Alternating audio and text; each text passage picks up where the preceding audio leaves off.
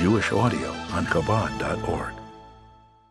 The Story of His Life by Asheron Baltazar. Year after year, little Menachem Mendel watched his father, a devoted chassid, undertake the long journey to Vitebsk, Belarus, to visit the Baal Shem Tov of Mezhebuz. At 9 years old, he was deemed strong enough to accompany his father, and the young boy finally met the holy Baal Shem Tov, about whom he had heard so much. Years passed, and the boy grew into a capable young man, now able to travel to Mezhebuz alone. He arrived on Friday at noon and checked into the local inn with ample time to prepare for Shabbat. The Baal Shem Tov's custom was to begin Shabbat early, while the sun was still high above the treetops. That week, however, he seemed to be waiting for something. By the time the visitor quietly slipped into the prayer hall, prompting the Baal Shem Tov to turn around and begin the introductory Shabbat prayers, the other congregants had been waiting for a full hour. It was clear that the Baal Shem Tov delayed the service just so that the young visitor could finish his pre-Shabbat arrangements and join them. Throughout Shabbat, the Baal Shem Tov didn't utter a word to the young visitor. Following the conclusion of Shabbat, however, he invited his two best students, Rabbi Dov Ber and Rabbi Yaakov Yosef, along with the young Menachem Mendel, into his study. Behind closed doors, the old Baal Shem Tov told a curious story. He weaved in details, obscure references, and profound metaphors. His students understood that this was no ordinary story. It concerned the young visitor standing beside them, the story of his life, from his birth to the day of his death. Before they left the room, the Baal Shem Tov gestured Rabbi Dov Ber closer and whispered in his ear, "This boy isn't all what he seems. Don't be fooled by superficiality. His smart outfit implies a preoccupation with looking good, but know that inside he is truly humble. His sharp appearance serves to disguise his holy character and the absolute subservience before God." Outside the study, the three men discussed the story. Reb Dov Ber said he understood everything. Rabbi Yaakov Yosef understood only half, and the young visitor only understood a small part. Everything until that very Shabbat. Whatever the future would portend remained a mystery to him. In time, this young man came to be the great Rabbi Menachem Mendel of Vitebsk, author of the book Peri Haaretz.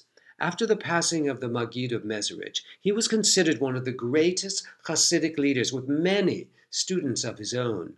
Tragically, Rabbi Menachem Mendel was stricken with a serious illness, and he deteriorated so severely that the case was deemed hopeless. Pale and unconscious, he lay in bed, surrounded by students and family, holding prayer books and pleading with God through tears from the depths of their hearts. Sudden movement from the bed shocked the crowd into confused silence as Rabbi Menachem Mendel's eyes fluttered open and scanned the glistening faces. "There's nothing to fear," he said softly. "Based on the Baal Shem Tov story, I know I have to go to the land of Israel, so it is clear that my time has not yet come." Indeed, he recovered from his brush with death and led a group of devoted followers to Israel in 5537. 1777. Before embarking on the arduous voyage, he stopped in Polona, hometown of Rabbi Yaakov Yosef. He waited outside his house, dressed in a flowing silk robe, a smoldering pipe hanging from his lips, and contrary to Hasidic custom, he wore no belt. This did not pass unnoticed by the Hasidim, and they tried to turn him away, warning that Rabbi Yaakov Yosef didn't take kindly to those entering without the appropriate garb. Rabbi Menachem Mendel paid them no heed, entered the house, and walked right into Rabbi Yaakov Yosef's study. At the sight of his friend from Mezhebuz days, Rabbi Yaakov Yosef rose and embraced him with enthusiasm.